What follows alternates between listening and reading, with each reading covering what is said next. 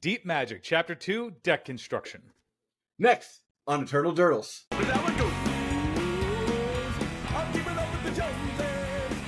Hello and welcome to Eternal Durdles. I'm your host, Zach Clark, and with me as always, Phil Bleckman. Phil, welcome to Boomer Magic Book Club. Bro, I love Boomer Magic Book Club, though. Actually, I'm ready to get educated. Yeah, let's start off with the basics. This is the second video, so if you haven't seen the first video, it's totally not necessary to watch the first video, but I think it'll do you a lot of good. That's recapping the basics. We'll have a link probably right here.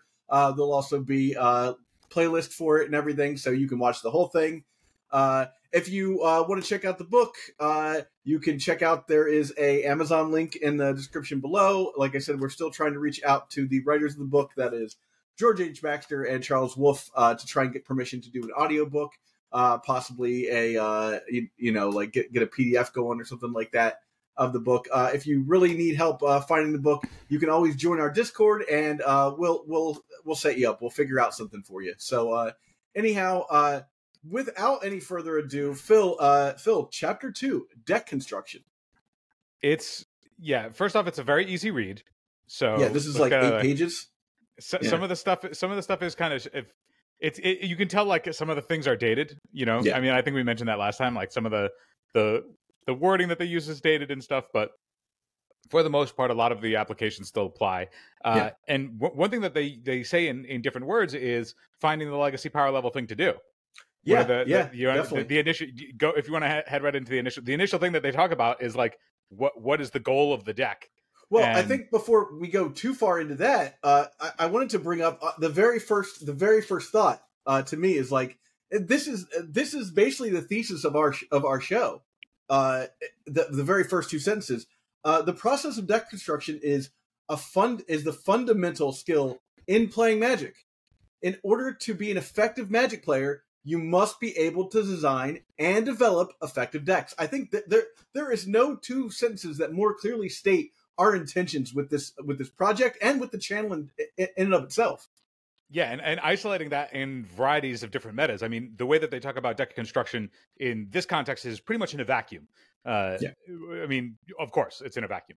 And if it was considering anything in day-to-day, there are some specific mentions to the card pool back in 4th edition or something. Yeah. But it all still translates. It all still translates. Yeah. So what were you saying about the legacy power level thing to do? What did that entail? Because I'm not sure the exact part that I was looking for that.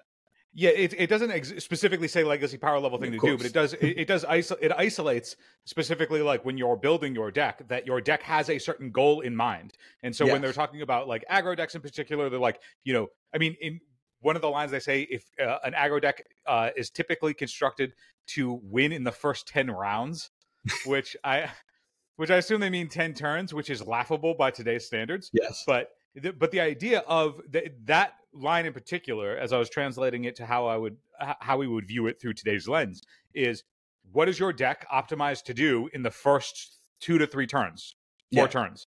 So knowing going in when in your deck construction that if you're in my role and you're playing, a Ponder Brainstorm style cantrip control deck, that what are those cantrips likely suited to be doing in the early turns? If you're not doing that, if you're playing something a la combo, I want to sack my Hex Mage to create a Dark Depths on turn 2.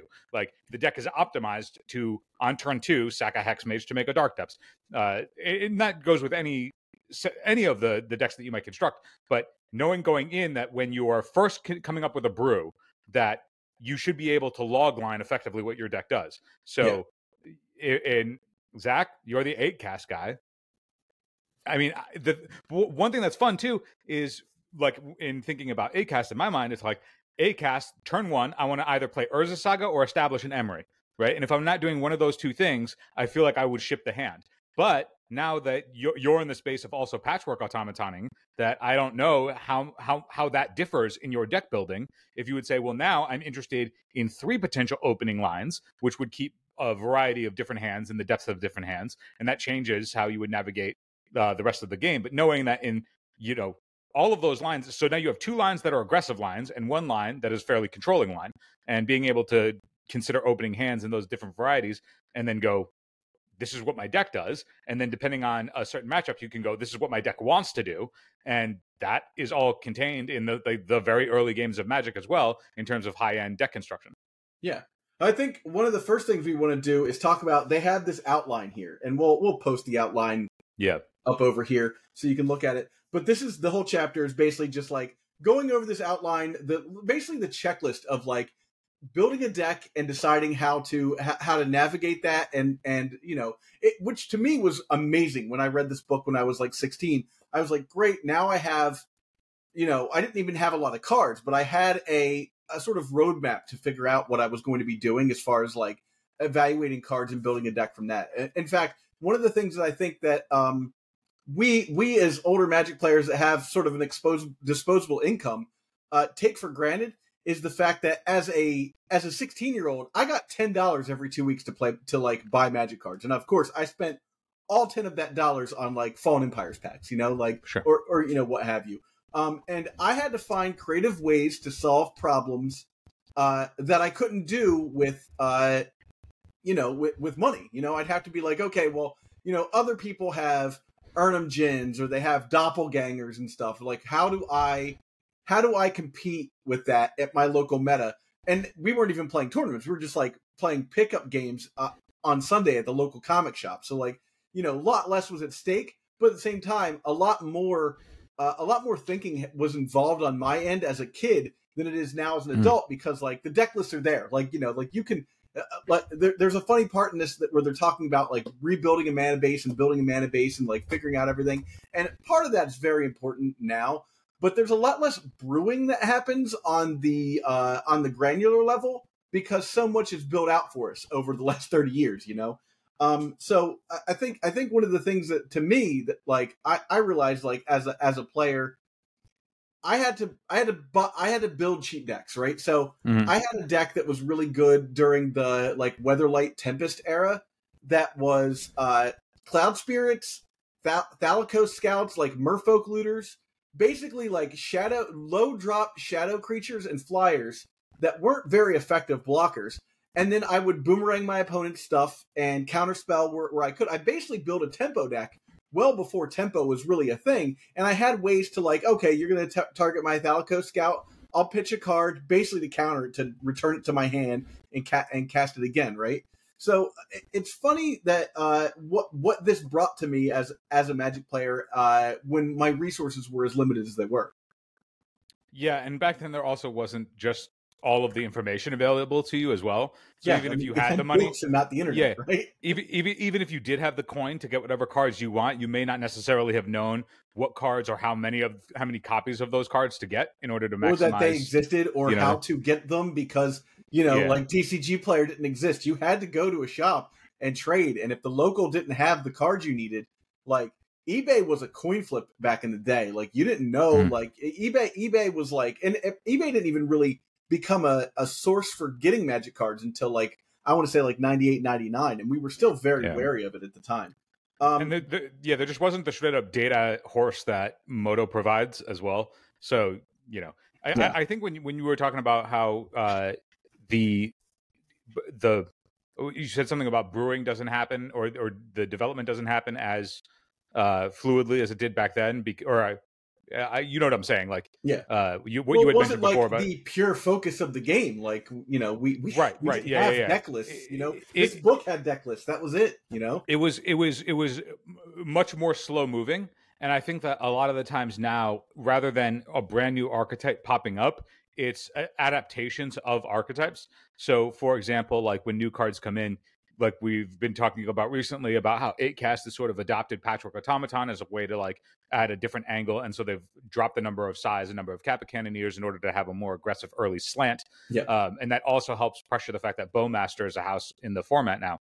And then similarly, we've seen the more 4-color decks adopting the Halfling Legendary package and are moving away from stuff like Narset and stuff like Endurance, because it doesn't the Endurances don't necessarily work with the Halflings, and there isn't as much graveyard centric focused archetypes like there used to be. I mean, Reanimator is still a thing, but there isn't like Hogak in the format as much anymore, which, come to think of it, maybe Hogak is prime for a comeback. But the aspects of deck building now are more so, I feel like, evolutions of archetypes as opposed to brand new archetypes coming in and shocking the world. Yeah. Gone are the days of Kai Bud being able to, I mean, illusions donate to the last time that somebody happened playing in Grizzly Bears. Legacy was 8 cast. I think like the last time we were really truly surprised by a brand new build of a deck, was 8 cast, which wasn't that long ago. That was like 2 years ago. And that was also because it doesn't happen constantly. And that was also because Modern Horizons just like overhauled a bunch of the world, and nobody thought that. I mean, when it was first spoiled, everybody knew that like Urza Saga looked powerful, but nobody really quite understood how powerful. I think that like, yeah, that's a particular scenario where it's not often that the pillars of the format just shift. And then, before Ancient Tomb was a pillar, but not in the same way that Urza Saga has become a pillar. Yeah. All on its own, I think also, I don't want to go too deep into the weeds for 8 cast, but I think it was the first time that we saw getting double value out of a saga. Like the concept that like this saga taps to do an effect, and then getting that value out of it twice. We just didn't. It wasn't. There was no metric for that. There's no heuristic for that. So I don't think we really realized until people started realizing, right? There's that, and then there's also like we didn't have the heuristic yet of what the Urza Saga package looks like. Yeah. Like that's something that when talking about deck construction in the book that where they talk about like essentially what your deck does and like what it wants to do, what its access for like adjustments are to be made. Whereas like nowadays also we look at cards and we think of them as packages, right? We like when you're playing Urza Saga, you're thinking, okay, there's also a slew of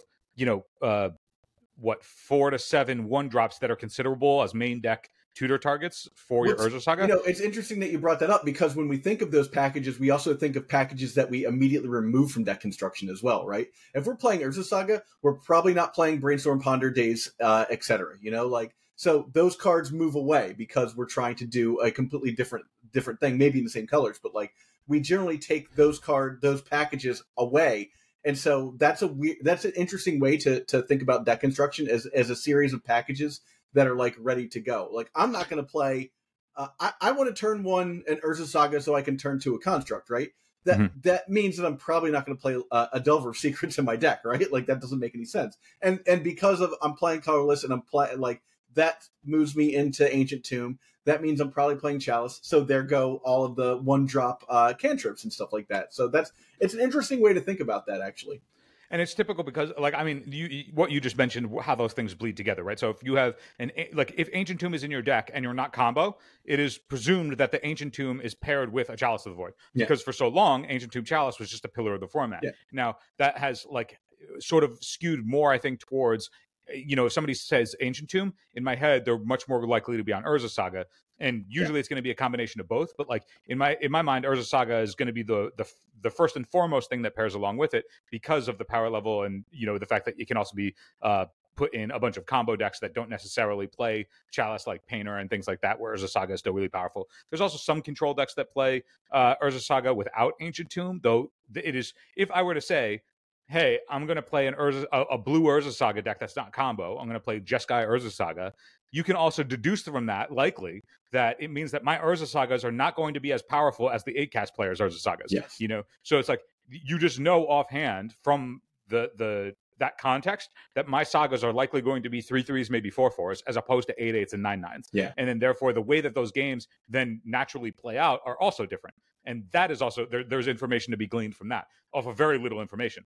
And then the types of cards, like if I say I'm playing Jeskai Urza Saga, or if I play a Saga deck, and you also see that I'm playing Brainstorm, you're like, okay, well, you can also probably deduce that in my package of Urza Saga targets, I will have the stuff that's more interactive. I'm going to have the Soul Guide Lantern in the main. I'm going to have a Pithing Needle in the main. I'm going to have these things that would be answers for stuff that otherwise I wouldn't have access to. Where on something that you might do with Urza Saga, you might be like, I just want the Aether Spellbound as a removal spell. I just want the Shadow Spear as a way to get through, and that's it. And then any other targets that I have are going to be in the board. Otherwise, like if I want to grind, maybe I have the Retrofitted Foundry in the board as well. Stuff like that. But like, it's like you can also adjust the package accordingly. Similar to like Stoneforge Mystic. If I'm playing a controlling Stoneforge Mystic deck, maybe I'm going to lean harder on a Batterskull or a Jite as opposed to like D&T that might want to just keep the aggression going and search up the Cauldron immediately. And so if I see my opponent go turn 1 Vial and then they put in If I see turn 1 Vile, I'm way more likely to think that Cauldra is going to be in my future as opposed to Batterskull. Yes. Et cetera, et cetera. You know what I mean? Yeah.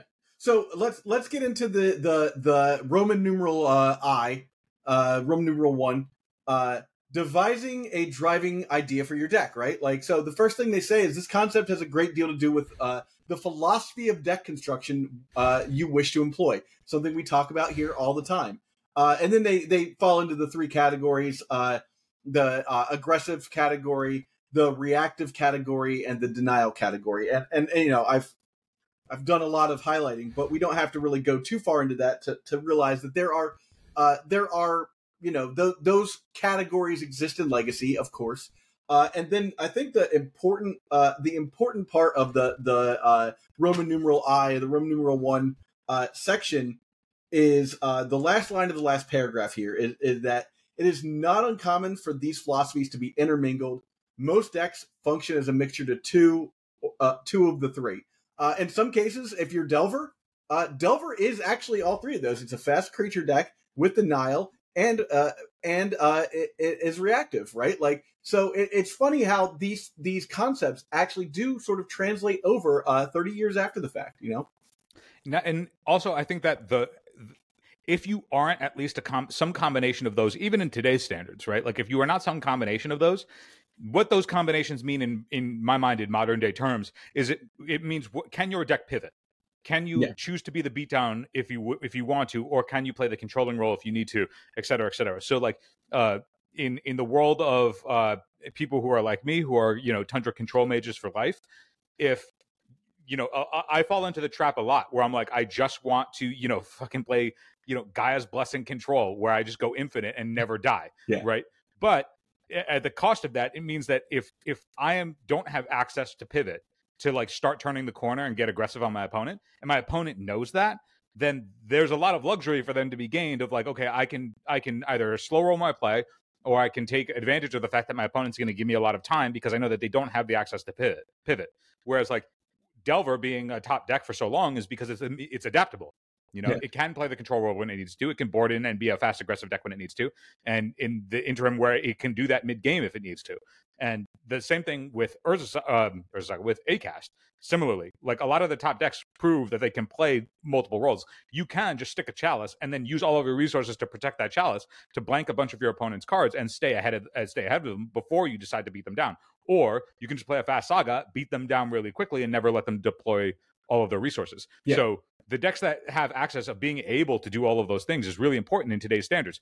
Similar, like if you have combo control decks, you know, it's like they can play the control role, but incidentally, they can also combo you out. Think of things like Breakfast, right? Like Breakfast has an Urza Saga package. They can play a beatdown role if they need to, but also they have the auto I win button naturally baked in, and you have to your behavior when you're playing against those decks has to respect those opportunities that those decks present. You know what I mean? I think one of the interesting parts of all of this stuff is when we get into the second type of strategy and they talk about the idea of versatility and the reactionary deck. And the fact that it says like for both this and the resource denial deck is that and this philosophy, like the reaction philosophy, is typically relying upon a secondary theme to achieve victory, right? You don't play miracles because like Entreat the Angels is what you're trying to do as a deck. Like the deck is called Miracles, but you're not like, boom, I'm just trying to get out and treat the Angels as fast as possible, right? Your deck is a reactive deck that as Miracles, right? That the real Miracle card in your deck is obviously Terminus, and then you have St. Catherine, you have Entreat the Angels, right? But those are really secondary to what you set out to do initially, which is stop your opponent from being able to maximize against you and then stabilize. Once you've done that, then you're going to be doing your secondary strategy, which is, oh, look at all the angels I have. Yeah, I think that part of that, and this is a good example of like when Triumph of St. Catherine was spoiled. Everybody was like, how good is this? Like, it may be good, it may not be good. Everybody knew that, like, okay, yeah, if you miracle for 2, it's a 5/5 lifelinker. Obviously, that's a good rate, right?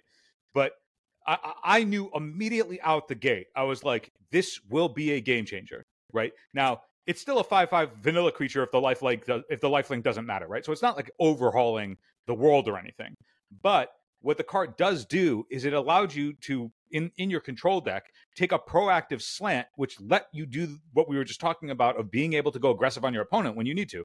Yeah. And that opens up a whole paradigm of the game that was effectively not really available to a control deck like Miracles before, outside of something like Monastery Mentor. So in my head, when you were like, yeah, the thing that you're trying to do is Terminus, nowadays, when even though you're playing reactive, there's a proactivity to being reactive in my head, which is why I have such a hard time ever getting away from counterbalance. Because in my mind, the way that I navigate a counterbalance deck is it is my way to proactively establish some kind of control on the table that my opponent then has to behave around, which, you know, similar to Terminus, like they have to think if they know that I have Terminus, they can't just, you know, swarm the board and then assume that that is going to be good enough because I'm going to clean them up. So they have to respect something that I have available to me, which in the same way that I think of proactively, it's like they have to respect Terminus, but if they don't, I can proactively slam a counterbalance, which is usually why those things feel like they go hand in hand. Yeah. Because naturally, when you're playing those out, you as the pilot get to be proactive regardless of what your opponent's doing. Yeah. You know? So I think that leads us in really well to the second Roman numeral, Roman numeral 2, II, as it were. Specify other cards that work well with this idea, which, like Geist of St. Catherine, is a perfect example of cards that you looked at and were like, this works well with what I'm trying to do. It keeps me alive. It also kills my opponent.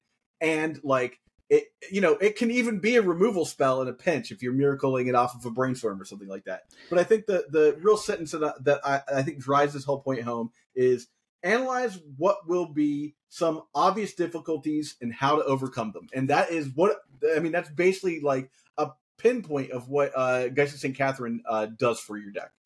I think that there's that particular section, it's fairly broad. And in the context of something like Triumph, what that really enlightened or really helped me specify as to like what they're talking about and how to apply it to like modern day stuff is in regards to Triumph of St. Catherine, compared to something like Terminus. Obviously, Brainstorm is the best way to enable a miracle, right? Because it's an instant speed card draw that you otherwise already want in your deck. And being able to Terminus at instant speed is fantastic. Obviously, that, you know, one of the strengths of Sensei's Divining Tap when it was around. But similarly now with Triumph of St. Catherine, one of the biggest aspects of optimizing that card is being able to catch somebody in combat, miracling it in combat, and then being able to block. That is something that you didn't need for Terminus. Sometimes you would get it off with Entreat, but it's a little bit less so. Entreat usually was overwhelming an opponent, whereas Triumph is unlikely to overwhelm an opponent.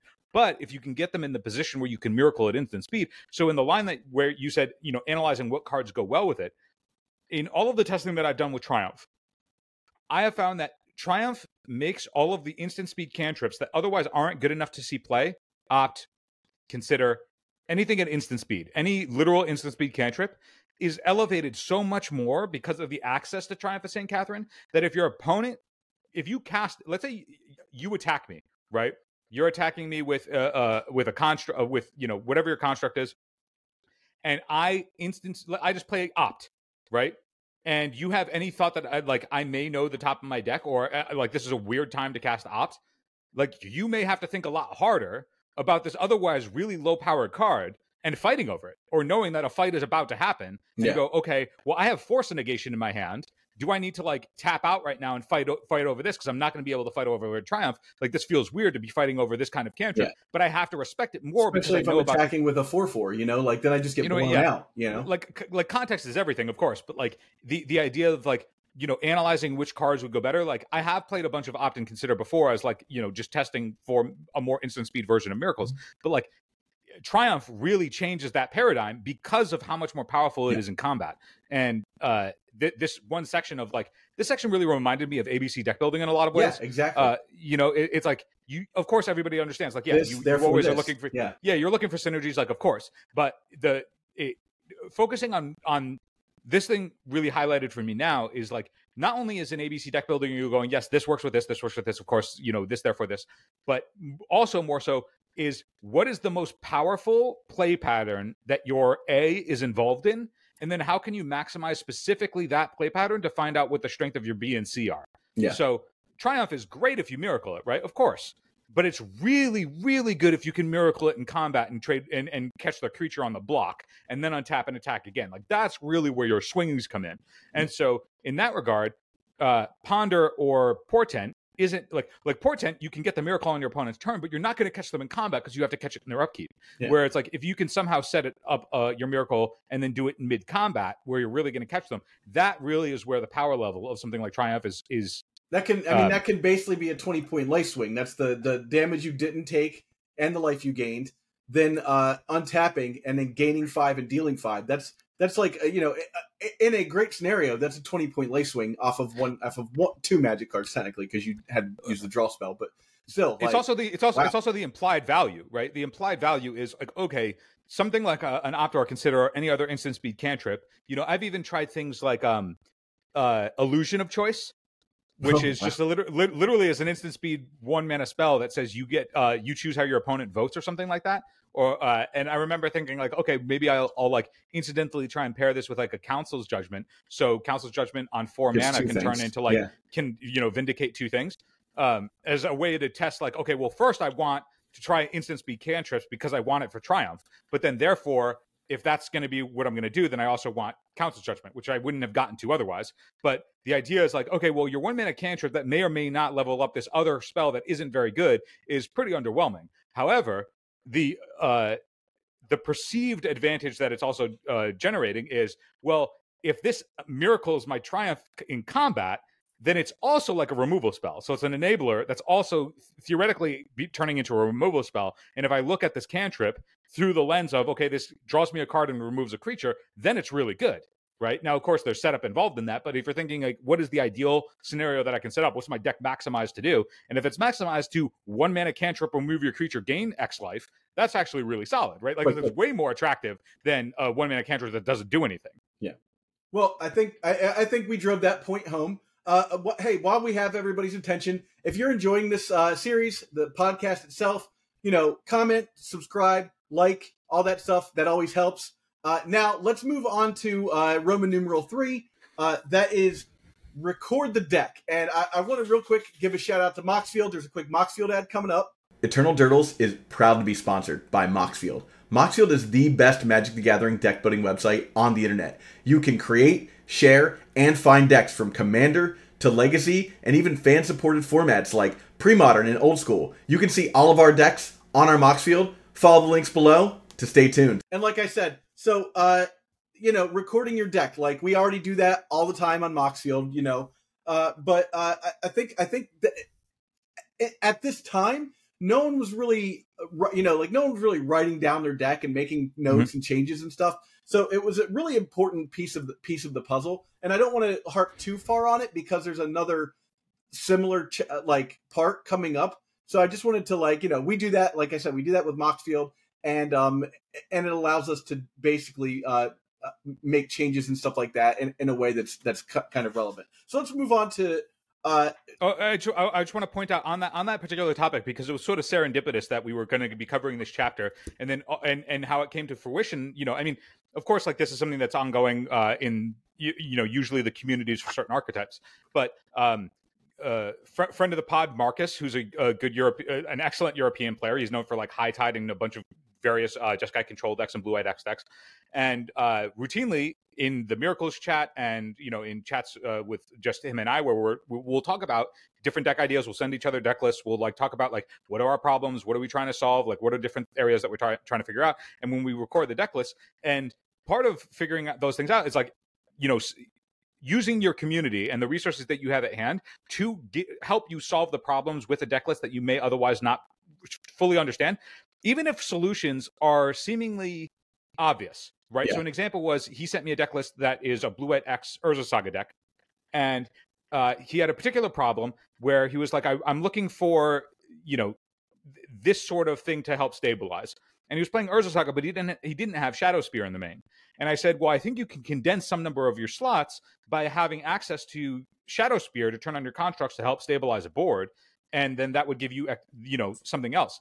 And then, but we were talking about it not as the way that 8cast would talk about it, which is I want to be able to push damage or steal games from Delver. it was a different context that we were looking at the lens of Shadowspear in. But if you were to look at a deck list and didn't know the play pattern is different here of how we want to optimize the Shadowspear for the goal versus seeing Urza Saga plus Shadowspear in every other deck list you ever see, you may not recognize that it's like, no, the idea of the Shadowspear in this deck is for these solutions. And so when you're looking to solve that problem in game, you go, oh, this is what this is in the deck for, as opposed to if you were to play in a different context, it's in a different context. So like being able to record your deck list, isolate why every part of your deck is there, like what's the purpose of every card, and then being able to discuss that with your community of people who are helping you out. That's where recording your deck list is really helpful, because then you can actually like list out, these cards are for this, these cards are for this, this card is specifically for this card is specific for this, in the ideal scenario. And then if something is missing or something is stunted or something's not working, then you go, okay, well then we can switch up numbers because it's not solving the role that it needs to solve. You know, not to point out that we live in like a golden age of Magic the Gathering content where like you can consume just so much Magic the Gathering content. And like I said, when I was in high school, it was this. I had this and Duelist and Inquest and Scry, and that was kind of it. The idea that the internet exists in such a way now where like I could spend the entire day talking to my friends about Magic and I having to call them on the phone or like wait until study hall, like we can discuss Magic constantly. And it was something that as a 15, 16-year-old, like I had to call up my friend Paul and we would play games of Magic with each other on the phone. No webcam or anything like that. We would just explain our board state constantly to each other. And this is like, at a time when like, if somebody else was trying to call my house, the busy signal would happen. We would spend hours talking about Magic cards. And now we do that all on the internet, all through Discord. Join our Discord, obviously. The link's below for that. But like, think about that. Like, it's just wild how much more, how much the internet has like just exacerbated the amount of Magic content that we can get a hold of.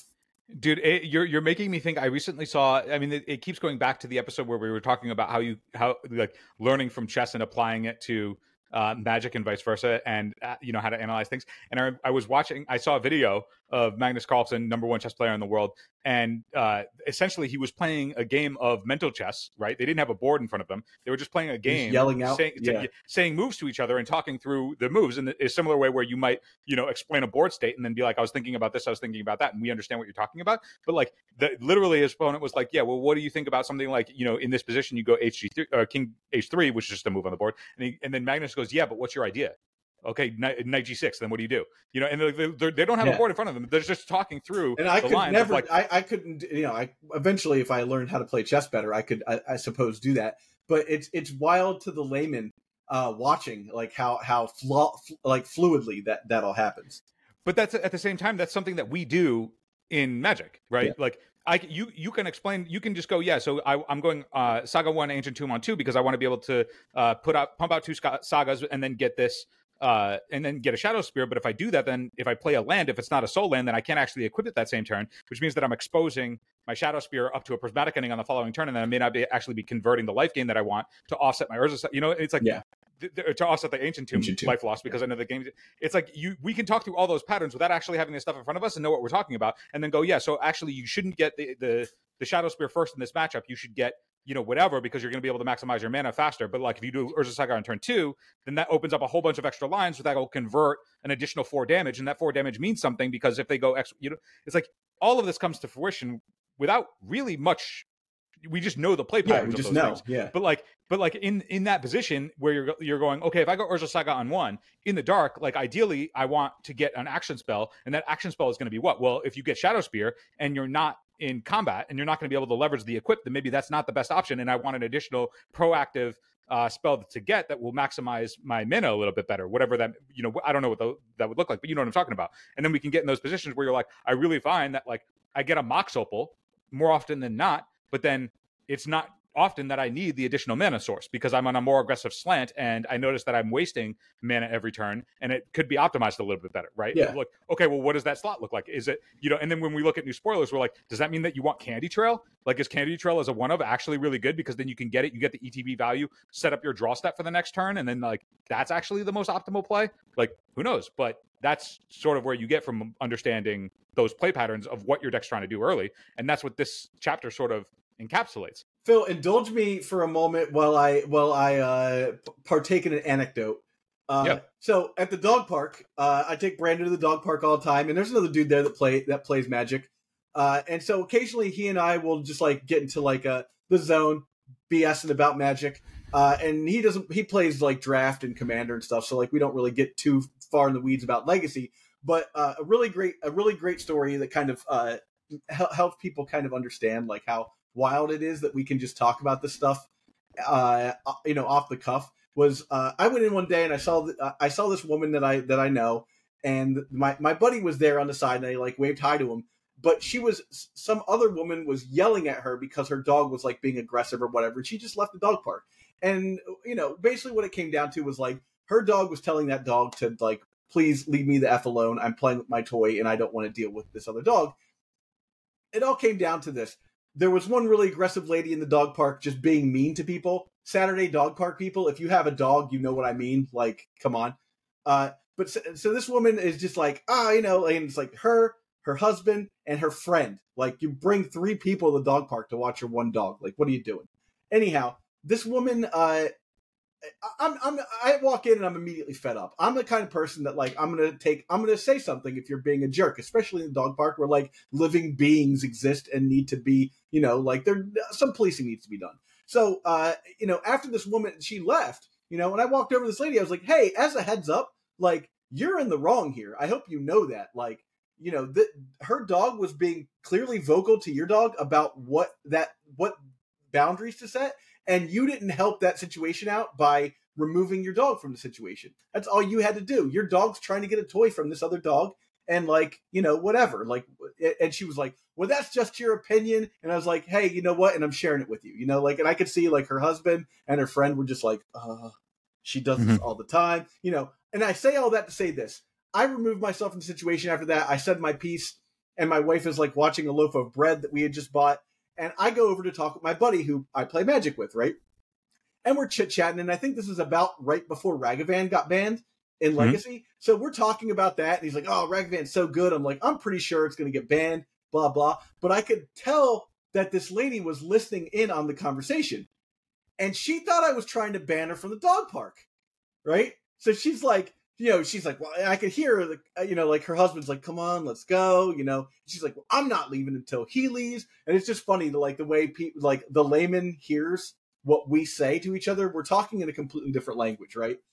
So like I said, allow me to partake in a bit of an anecdote to kind of set that straight. It's a little funny, a funny situation. But so now let's go on to the fourth pip, the fourth Roman numeral. Perform analysis, and this has a few different things. We've got A, B, what? Oh, just A, B, and C, right? A is calculate your mana distribution. B is calculate removal capability and importance of removal. And C is calculate effectiveness versus the 5 basic decks. Let's work backwards from that. First off, what they're telling you, again, I said this before, make a battle box, right? They're telling you make a battle box. Figure out what are the primary decks that you need to be playing against that you see as often as you do, and see if your brew pairs up against these decks well. What do you consider the pillars of the format? That if you're going to go into Eternal Weekend in December, and you should know these decks are likely to show up in the room in sufficient numbers that you have to be prepared for them. And if you don't have a plan for those pillars, then you are likely going to either struggle against them or not know how to navigate that against them, and then that will cost you in a tournament where 2 losses means you're out of the anything more than 2 losses means you're out of top 8, right? So it's like the room for error is very thin. So preparation means a lot, and a lot of what this section of perform analysis by today's standards they mean playtesting. But I think that the way that it sort of pulled back the curtain for me a little bit further was like, really think of yourself as a scientist, even with something established, like, the science is never solved, right? Like the science is the best that we know right now. And we make informed decisions based off of the most recent and confirmed research that we have. But like, that doesn't mean that anything is ever like locked in unless there's a position stand that shows something that is empirically true. But in Magic, nothing is empirically true, right? Like you never are like, I have the best 75. This is the actual empirically optimized 75. 100%. Like, there's no way to be able to even actually. if it's just the optimized 75 for you, it might not be the optimized 75 for your like against your opponent. You know, like there's so many factors to take. There's so many random factors to take into account on that. It's all contextual, and so like the idea that you can be the idea of thinking yourself, okay, I put yourself in the role of the scientist, and your goal is to find the best 75 or the best 95 in terms of you 80 card sickos. That like you go in and same thing like when that conversation that I was having with Marcus over our chat, like you go in with a hypothesis, right? You're like, okay, here's you have a problem, and your hypothesis to solve that problem is these things, these cards in these numbers, and the theory is that, you know, if I add Shadow Spirits to the deck, I will improve my percentage against these specific aggro decks by these numbers, and then you test it. And in that testing, if you can't actually assign if you're not seeing the results of your hypothesis, if you're seeing something entirely different, that's going to inform your next hypothesis to then evolve your research, to evolve your playtesting. And I know that we've talked about that before, but like really look like examining it through the lens as like, you are a scientist with a hypothesis that's trying to experiment, and then your experiment will give you data that will then inform your future hypothesis to continue iterating on a deck list, you know, continuing your research. And your research is never done. You know, like you will do as much as you can getting up to Eternal Weekend for the most optimized 75 that you can based on the research that you did, knowing that afterwards you might have recognized, like, I have a whole new set of hypotheses based on this event that's going to inform my decisions going forward with the evolution of this deck.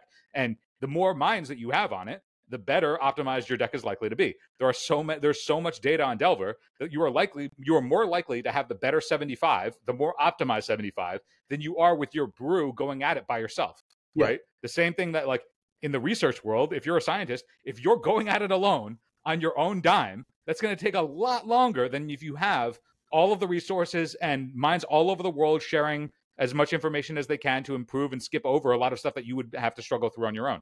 So I want to in this way, yeah. Go. I want to piggyback off of that because, you know, I like I said, I like to go back to where my mind was at when I got this book and what I was dealing with as far as like these concepts, and what that concept meant to me is I had to, you know, with an Uno deck, because I didn't have proxies, I would build the other deck, right, and then I would play like as though I was a person who didn't know it was in the other person's hand against each other. Because when I went to Ohio every summer, which was like peak time to learn to play Magic, you know, like you have off of school, you know, I would go to Ohio and I wouldn't have access to any of my friends for like a month.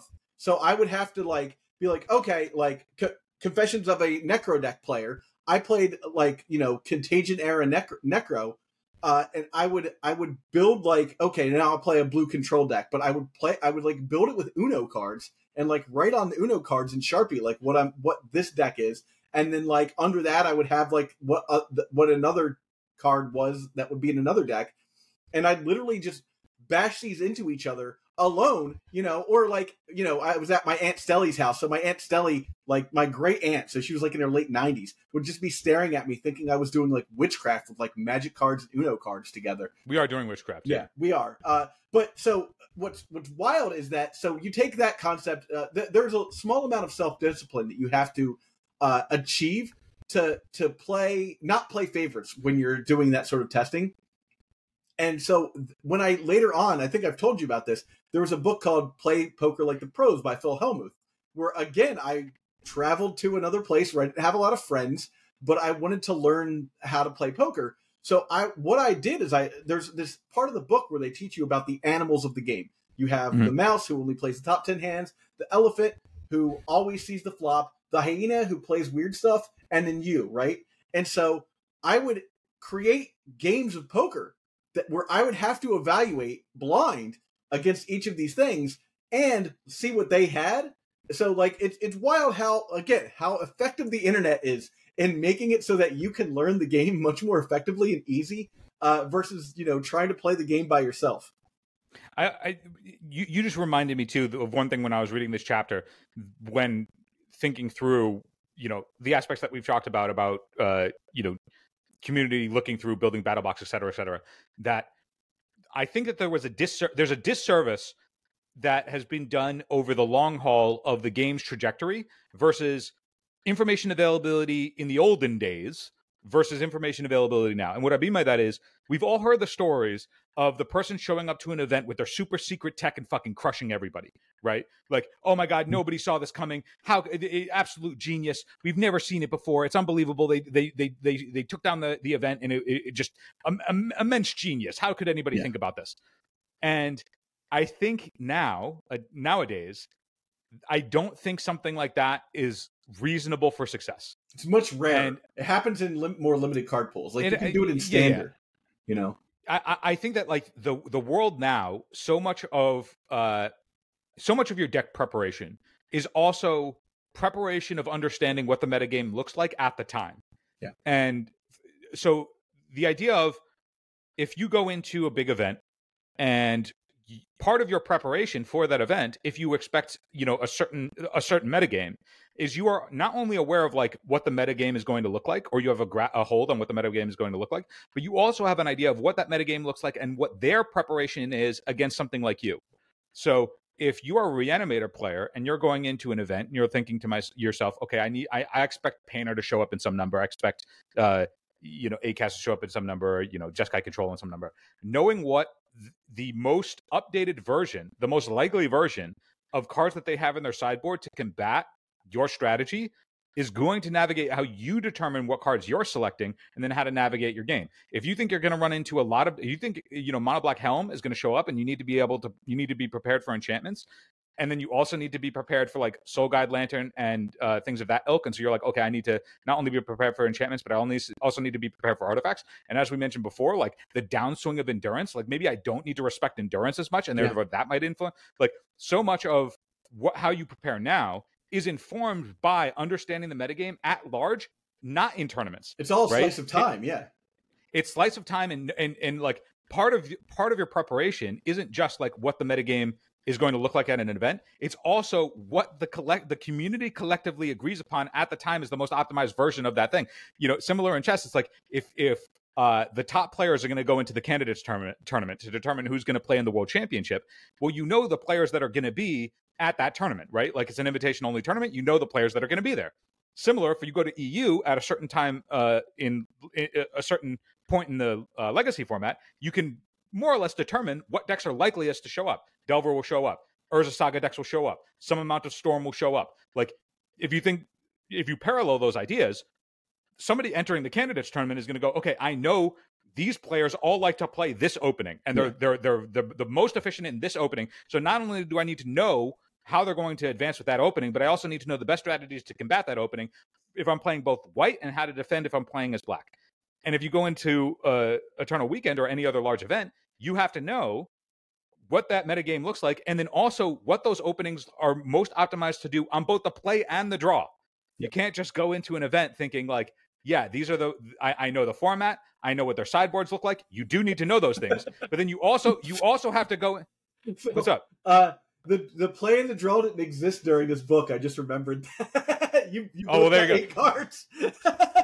but like But so one of the things that's like really important is like in this thing where they're saying, collect data, like play test your stuff, is you have to have your plan both going in knowing how you're supposed to compete both on the play and the draw. So it's a lot of prep work that goes in that may not get the same, time of day as like card selection.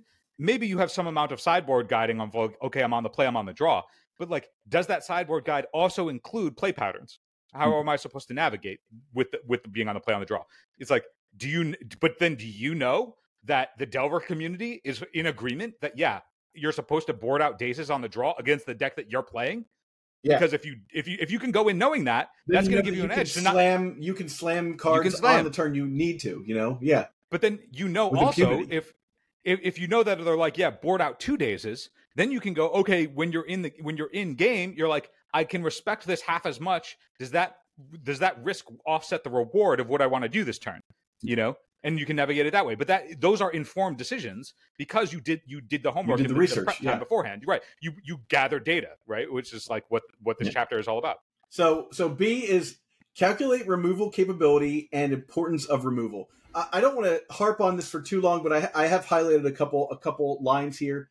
The ability to remove opponent's cards is of varying importance in different decks.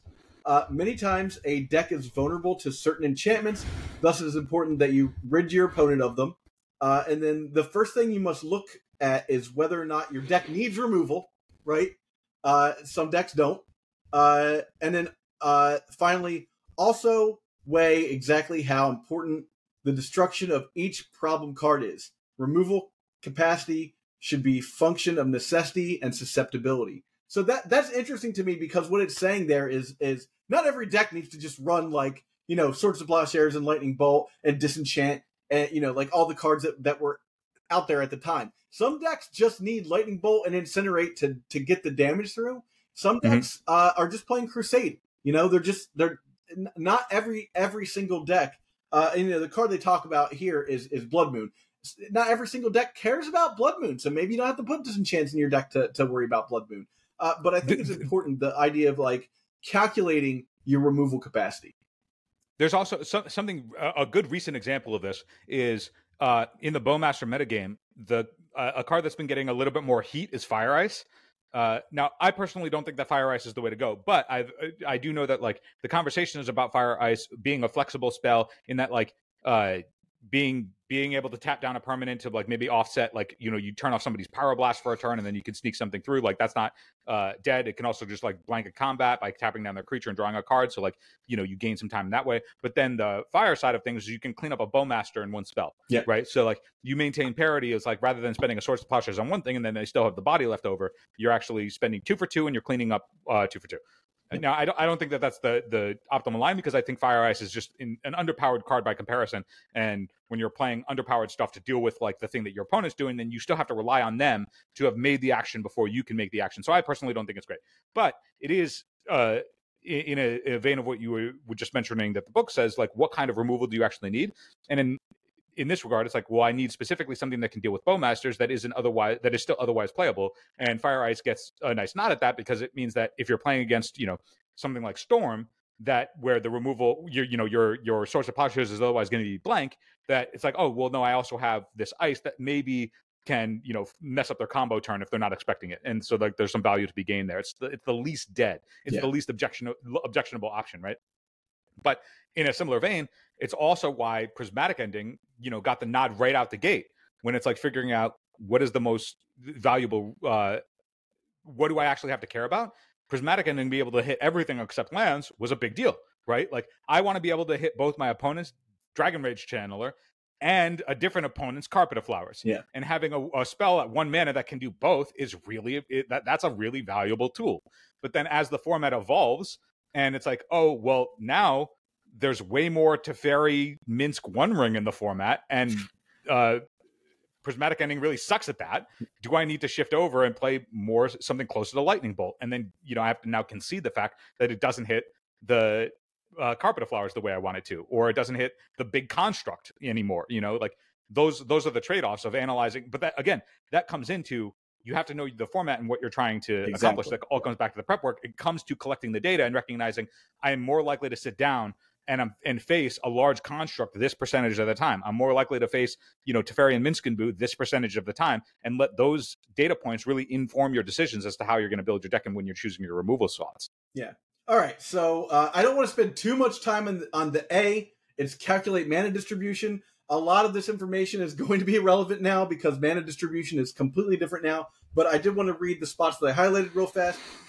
First, look at how many cards there are that require each type of mana, right? Mm-hmm. So, your pips, as it were. Then look how many colored mana of each. So look at how many colored mana of each of these cards cost to cast. So it's sort of the same thing, but it's saying like you have X blue cards, X red cards, and then you have X pips.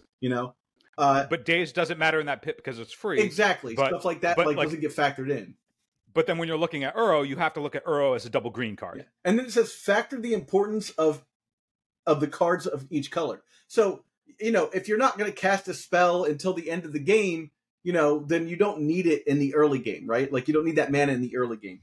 Again, a lot of this isn't as relevant because fetch lands exist and you can figure it out from there. A 2, 3, 4, 5 color deck has a lot less problems than it used to. You want to know one area where like that stuck out particularly to me in all of my testing forever? Yeah. Let's play a little game, Zach. What card do you think I hate more than most in the world? Blood Moon. Basic Plains. Basic Plains. Yeah, Basic Plains. I can see that. Yeah. I hate Basic Plains so goddamn much, Zach. Yeah. It puts but me further away from. Yeah. It puts me away from my Mystic Sanctuary. It puts me further away from my counterbalance. It doesn't cast straight up counterspell. I hate Basic Plains so much. I do so much. So much of my life is spent trying to find ways to reasonably cut Basic Plains entirely from my deck. Yeah. I don't want it. But like what you just said about like, is the card that you want to cast, depending on the number of pits, not going to be cast into the late game? And I have played so many decks where usually you want at least a number of basics equal to whatever your pip count is, knowing that you can reliably cast all of your spells off basics. Yeah. If you have a double blue spell and a single black spell in your deck, you need a swamp. You are like, I want a swamp and I want 2 basic islands, right? So at the very minimum, I can play all of the spells that I need to play off of basics, so that like if I get ruined somehow, I can still play the game. And one thing that I've done consistently is every time I had double planes in my Miracles deck, I'm like, well, I need double planes because I want to be able to reliably cast Entreat the Angels. And you just draw it in your opener. Back in the day, you also needed double planes for things like Council's Judgment. There was more reasons to have double planes in your deck. Yes. Whereas, like, once it was just Entreat because Prismatic Ending came in, I was like, okay, well, I'm going to go down to 1 planes because if we get to the late stage of the game, I will have 1 planes and then I can, fetch up a Tundra and then I'll have my double plane suite for the turn that I want to be able to cast Entreat. But I know that I'm exposing myself to potentially getting cut off of double white, which is really important because maybe you have island planes fetch and you're like, I really can't afford to get a Tundra against an onboard wasteland. So what am I supposed to do now? These things come up a lot, but I don't know where I was going with this other than that particular thing of like mana distribution and like, yes, for most deck, it doesn't come up that often, but it comes up a lot for me. And that particular line resonated with me because I'm like, color deck. Yeah. I was like, this particular chapter is digging in on me hating Basic Planes, but really wanting to support Entreat the Angels. So the other lines I highlighted here are a good way to determine how much of each to use is to make a proportion of card colors, then alter it for other factors. That is, if there is one color that requires more colored mana than the other colors, shift mana from the other colors to that one. So that's kind of what you were talking about there. And then mixed lands can make this process easier. Mixed lands. Love mixed lands. Sure do love mixed lands. But the Blood Moon card makes this dangerous. It is generally not a good idea to solely rely on mixed lands, which is what you were talking about. And you will generally have to work with your deck for some time to achieve the best mana distribution. So you're still doing it. What, 7 years later? Well, that concept also goes back to the notion that we've talked about before, which is you never want to be in the middle on something. You either want to dodge it completely or overload it. Yeah. And so if you look at like 4-color decks now, I mean, most of them play a Life of Malone somewhere in their 60, or maybe a Life of Malone or 2 if they're playing Yorion, but they are just off of basics entirely because the idea is like, okay, well, we're just going to overload the wasteland as opposed to be somewhere in the middle. Because if you go, okay, I'm going to get island planes and then fetch up a duel, and then they can cut you off a color, as opposed to you being like, okay, I'm just going to go mono duels. I'm going to be softer to something like Blood Moon, but I'll be a little bit more insulated against Wasteland because Wasteland won't be able to cut me off entirely if I play only basics plus a duel. Every blue-white player that's listening to me has been in this scenario where they're like, I'm supposed to have a really clean mana base. Wasteland's not supposed to fuck with me. And then you fetch island, plains, Tundra, and they hit the Tundra, and then all of a sudden you're mana screwed, and you're like, I can't believe it. How is this happening? How is this reasonable? And it's because that particular scenario plays in the middle ground, as opposed to either I'm going to fully respect Wasteland and be pretty much entirely on basics, but then also have my mana distribution be reliable on that spread of basic lands, or I'm just going to completely disrespect it entirely and overload it. And that's what 4-color does, which is I'm going to respect it in the form of Life on the Loam, but otherwise no basics. Yeah.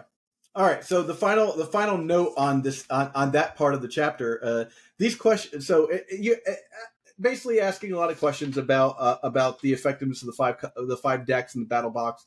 And then it says, these questions must not strictly come out in your benefit, but if the answers are all bad for one kind of deck, it's generally a good idea to analyze your deck more thoroughly.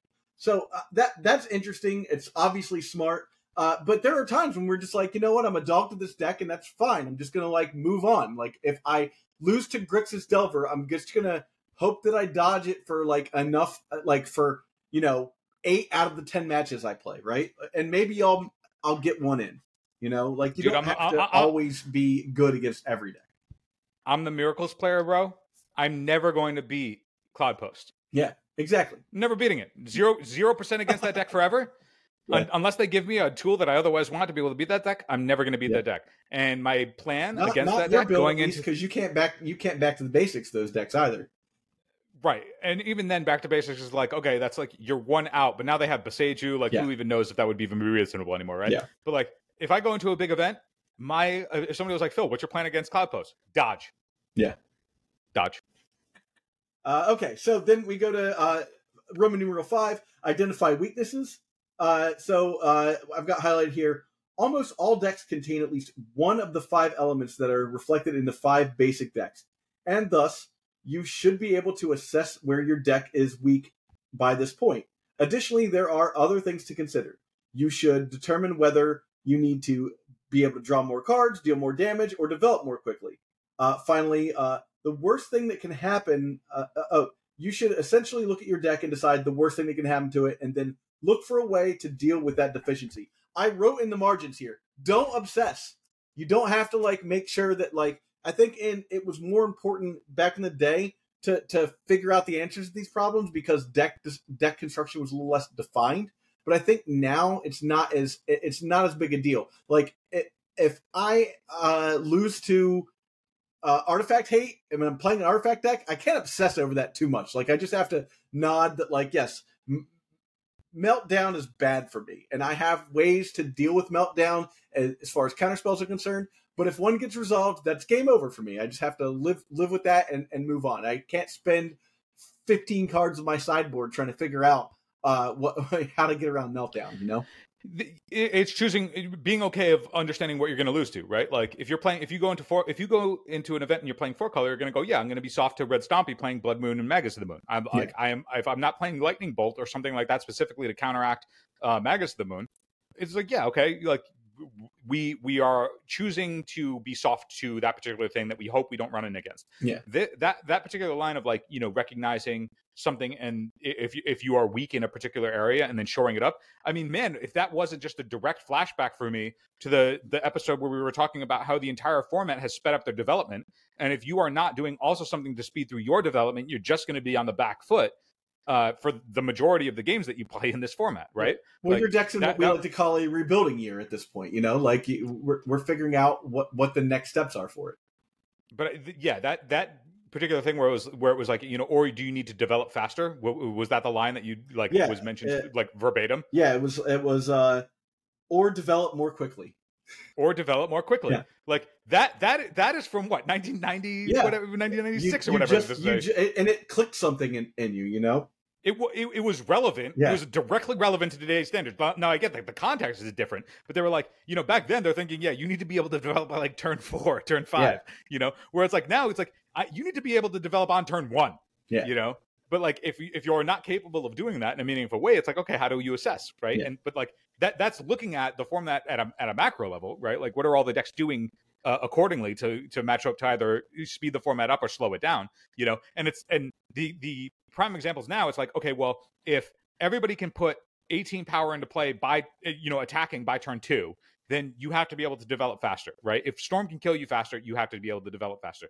4-color gets Delighted Halfling. Ancient Tomb gets to do it by itself. The Lands decks have played Mox Diamond and Exploration forever, right? But like that in formats where that's not the case, back during Top Era Miracles, when you knew that you were going to run into Sensei's Divining Top Counterbalance and the games were going to go longer, development slowed, right? And you chose options that you knew you were going to be able to execute on a little bit better. Hence, a bunch of decks got to play Abrupt Decay, knowing that they may not be able to cast it on turn 2, and that's okay, because you knew that the game is going to go long enough that you go, I can establish fighting over a counterbalance with an Abrupt Decay at some point in the game, and then that will usually be good enough. But that's the format is slower, Whereas, nowadays the format's way faster and you have to be able to develop faster. And like this chapter hits it 30 years later. Yep. All right. So on to number 6. Number 6, Roman numeral 6, is assemble a deck and play against the 5 basic decks. They kind of already mentioned that. It's weird to go over it again, but so the C was calculate effectiveness, and then 6 is actually do it. So we're not going to spend too much time on that, but I did want to read the projects that I highlighted. Very often it will be the case that your deck will behave in ways that you did not expect. I think that's a huge point to make. More often, it will simply lead to you finding more problems, which must be rectified in your design. And then the testing process is also an excellent time to discover the best ways to use your deck. So I think a lot of times, especially, when you pick up a brand new deck, you don't really know it until you sit down and you play it against another deck, right? And I think that's what they're getting at here. For me, playing 8-cast the first couple of times, I was trying to play it like I was a Delver deck, being sort of reactionary. And then once I figured out, like, oh, this is what my priorities are for this deck, this is what I need to do, I was like, oh, this is a completely different style of deck, so I need to play it as such, And I think that's a good example of what they're talking about there. Yeah, the recent example. I mean, I test a lot of cards that on paper look like absolute dog shit. If you don't know what the idea behind the cards are, when your suggestion there just made me think of back when I was thinking, okay, I want a proactive 3-drop for counterbalance in one of my builds for Miracles. And a card that I was literally at this point in testing, I was throwing shit at the wall. I was like, I'm not embarrassed to try anything. I'll try anything that in theory is good, even if the power level is low, and I'll test it and see how it goes. You're gonna talk about Dream Cache? We'll see how I play. And I played Dream Cache, yeah. Right? So I remember I played Dream Cache, and then I came back onto the episode and I told you and Nate, I was like, yo, Dream Cache, I was like, this is a proactive way to get a card into my graveyard as a 3-drop for counterbalance and Mystic Sanctuary. I'm like, this is going to be it. This is the way to go. And yes, the card was underpowered, but going in, I was like, this is a proactive 3-drop. The reason that I played it was that it's a proactive 3-drop for counterbalance. Well, now you can play that instant speed divination. Well, you can play the instant speed, but speaking of like where they're like, you may learn different things than what you initially outset as like the idea behind a card or a strategy. What I learned from playing Dream Cache wasn't that like, oh, this was a proactive 3-drop and that was valuable. That came up way less often than what it did of taking pressure off of Brainstorm to set up my Miracles. You wanted 8 Brainstorms instead of 4, yeah. Right, but the thing that when I went in, I was thinking this is a proactive 3-drop for counterbalance. But when I came out, I went, what I really want is a way to grease the wheels without putting so much pressure on my Brainstorms to both fix my hand and enable Miracles. Yeah. And that wasn't directly obvious to me, as I was focused on something different. And then I recognized that it solved a different problem that helped me in a bunch of matchups that I felt like I would have otherwise been really tight, uncomfortably tight against. And well, that leads right up to the last highlight, is that this step in the design process is important for obtaining new ideas and discovering where your deck is weak in certain areas. Certain aspects of your deck, which will only be able to be understood by playing. I didn't understand the tension, the amount of pressure that was on my Brainstorms until I tried something that highlighted for me, oh, I'm doing this, and then I don't need to spoil my Brainstorm, and now I can use it as a way to convert a Miracle as opposed to setting up a Miracle. Like, that's really important for me to recognize, and I wouldn't have done it had I not gone through the trials and tribulations of trying this off-the-beaten thing card that's obviously underpowered in today's format, right? But, like, now I know going in, I'm like, that led me to a whole, down the rabbit hole. From Dream Cache, I was like, I moved over to Merchant Scroll, and then I tried Merchant Scroll because I was like, well, Merchant Scroll can just get Brainstorm, and then that's also 3 mana the way that Dream Cache was. Yep. That was also not great, but I never would have gotten to Merchant Scroll for Brainstorm and then a bunch of other things had I not gone through Dream Cache, and et cetera, et cetera. You know what I mean? Like, they nailed it 30 years ago. Yeah. All right, on to number 7. Remove unnecessary cards and make appropriate modifications and enhancements. That's sort of obvious and part of the previous thing, but I think important to read the highlighted parts here. One important revision note during your process is the extraneous card, the card that you're like, I have too many of these in my hand. Cards sitting in your hand are also a sign that you have too many cards that perform the same function in your deck. there is a card that performs this same function, only more effectively. You got to ask yourself that question, right? So one, am I playing? So in your scenario, you wanted more brainstorms. So obviously, they were never sitting in your hand. But in a situation where like maybe you're trying to kill all the creatures on the board, and you have 4 Path Exiles and 4 Swords of Plowshares, and you're like, that's too many. I'm always sitting here with like a Swords of Plowshares in my hand when I need to be killing my opponent. Those are the sort of areas that they're looking to talk to you about there. Dude, like in my world currently, I feel like the correct number is like 2.4 dress downs. Yeah. I know I want more than 2, but I know I don't want 3. Like that's what you know what I mean? It's funny, like thinking about those scenarios now when they're like, what's the extra card in your deck? Because it's so hard to figure out what the extra card is, because a card like Dress Down, let's say Dress Down's totally useless in this matchup. You can cycle it, you can play it and draw a card for it, right?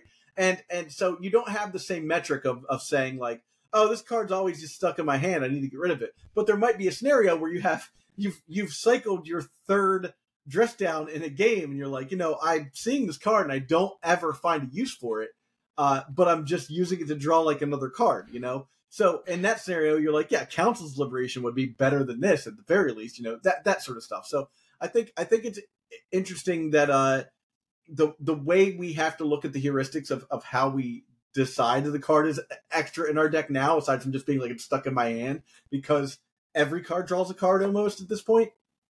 Yeah, I mean, in that regard too, it's also a nod to how disciplined you can be in your card choices. Yeah, because I mean, we've heard for the common idea for years and years and years is you're like, okay, well, in terms of opportunity cost, whatever, it pitches to force a will.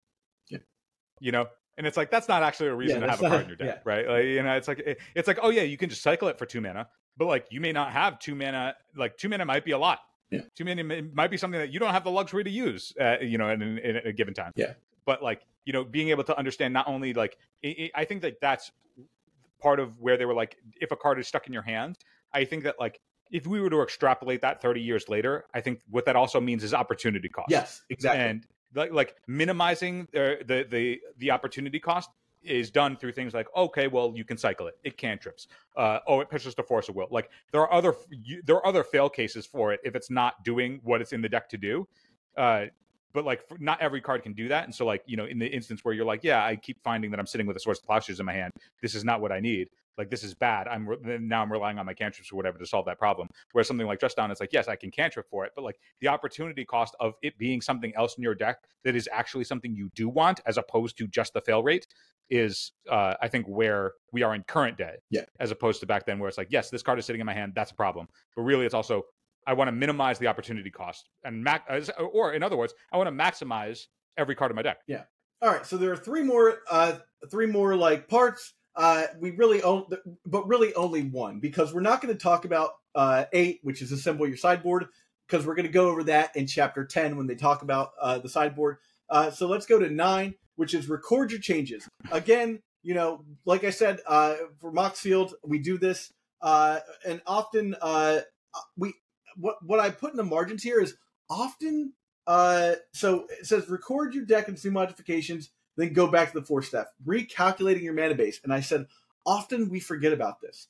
Often we forget to recalculate our mana base when we remove a bunch of cards from our deck and add new cards, especially if they're different colors and have different mana costs and stuff, is to go back and reevaluate our mana base after we've made modifications. I think that all too often we forget to do that, because mana is all, again, so close to almost perfect so many times that you just assume that, like, yeah, it's still good. But I think that that's a really important step, is recalculating your mana distribution. Shout out to the epicstorm.com. I think that the deck that I hear most about analyzing your mana base in conjunction with new card choices is Epic Storm. The combination of like, okay, yeah, we're playing this, therefore Underground Sea and Taiga are our 2 best lands. We want to pair those versus, pairing Badlands and Tropical Island. Like those are the best pairs. Like not only do you calibrate your mana distribution and, how much of each kind of mana you should have, which then could influence your fetch land choice, but also thinking, okay, for the spells in my deck, what are the best kind of duels to pair with each other? Yeah. Like if you are Brian is amazing granted, at that, by the way. He talks about that at the beginning, almost at the beginning of every single deck tech he does on the channel. Definitely check that out, because he'll be like, yeah, this is the time where, like, okay, we've changed the build of the deck. We're removing Galvanic Relay. We're adding in what's the card they just unbanned? I just forgot. Mind's Desire. We're adding in Mind's Desire, so that changes the mana base a little bit. And like that it is exactly what you're saying. He goes in and he's like, okay, Badlands is out, Taiga's in. Like, I think that's a really important and interesting thing that I honestly just glossed over when I watched the videos, but now, like, it makes a lot more sense. And it's because the margins on Storm are really narrow, right? Yes. Like, you can't fuck up because it'll be unforgiving. But, like, similarly, it's like if in Storm it's like, okay, we're playing white instead of green because we want Prismatic Ending instead of Abrupt Decay out of the board. That changes how we're supposed to. That should change our fetch sequencing, because when we bring in Prismatic Ending, we want to ensure that our plateau is paired with our, with our Underground Sea, to ensure that, like, we have access to all of our colors, but then also can then split and pair whatever spell you're casting. Like, that type of thing is important to know, because if you know that you're bottlenecked into having to get the Underground Sea on turn 1, then you're like, okay, well, I know that Underground Sea should be paired optimally with Taiga. Is there a line that I can get to ensure that, like, that is how I lay out my mana so that I can convert my spells on time without wasting any of it? Yeah. And knowing that going in is you're right. It's like, it's very rare that, like, for the most part, fetch lands will solve that. Like, if you're playing Grixis Delver, it's usually like what 4-4-3-3. We want to be. We want that, like, 0.7% to be in our favor, right? Like, so that's the thing that I think we need to that doing that stuff every time you can shave a point here or there, a point of variance away here or there. That's a point in your favor, right? And so over the course of a tournament, you draw an opening hand at least let's say you're playing a 10-round tournament at least 20 times, right? So if we think about that 0.7%, right? Every time we look at a hand, that's 5%. So one of those times, you're going to end up in a situation where you're like, God, if I had just put the right land in my deck, I would have been better off and I would have won that game. So I think it behooves us to think about those things and think about shaving those percentage points in our favor. Dude, that's something that also just aside from test, but also just actual ANT, or I guess what Storm, what the not exactly test version of Storm would look like now with Beseech coming out, and seeing the Storm community practicing with Vault of Whispers. Yeah, I was going to say Vault of Whispers seemed like a card that would be smart in that deck, but it's funny that you mentioned it now. But, like, the offset of Vault of Whispers was like, yes, it's something that you can convert off of your Beseech to bargain to, like, do what you want. Also exposes you to Wasteland, and having to figure out, like, are we in more in when you're collecting your data, you're like, are we in more positions where this Vault of Whispers is a liability or a payoff? Yeah. And if you're finding more often than not that you're like, man, the Vault of Whispers would be really nice, but we keep it ends up higher percentages of the time getting wasted than bargained, then you're like, okay, well, if we're not bargaining it more than it's getting wasted, then it shouldn't be in the deck, even if in theory it seems like it's really good. Yeah. And you got to go through the strides of, like, the theory is Vault of Whispers would be great to bargain, and we already want this. We're playing a basic swamp before. Maybe we can just change that and up the consistency of our Beseech. But then you're like, well, we're getting wasted 86% of the time, so, like, it's way worse actually, and shouldn't be in the deck. Bad, so two final points for this section. A deck is never complete. I think that is a common factor with us anyhow. We always know that. And then additionally, each new set of cards. So this was Ice Age. So they were talking about, like, oh, maybe alliances will come out soon. Each new set of cards offers you possibilities for your deck that could lead to new changes, which I think is, especially for this era, it was probably even more prevalent then, because say what you will about power creep and whatever, and how the power creep was much lower then, but, like, every new set of cards was drastically more impactful to the game in 30 years ago than it is now. And then finally, step X, return to step 4. Step 4. Step 4 was perform analysis. So and you just keep doing that over and over again. That's the end of the chapter. But Phil, do you have anything to say about the deck is never complete? I think the repeating going back and repeating from step 4 is the thing that keeps everybody involved in the game for as long as they do. Yeah. You know, I think more often than anything else, we go back to step 4. Yeah. You know, perform analysis. Yeah. We're doing it right now, right? When you're not in game, the thing you do more than anything else is return to step 4. Yeah. Yeah. Well, so that does it for chapter 2 of Deep Magic. This has been the Boomer Magic Book Club, and we will see you next week. Here's that playlist for chapter 1. Subscribe to the channel, give this video all the love. Thanks so much.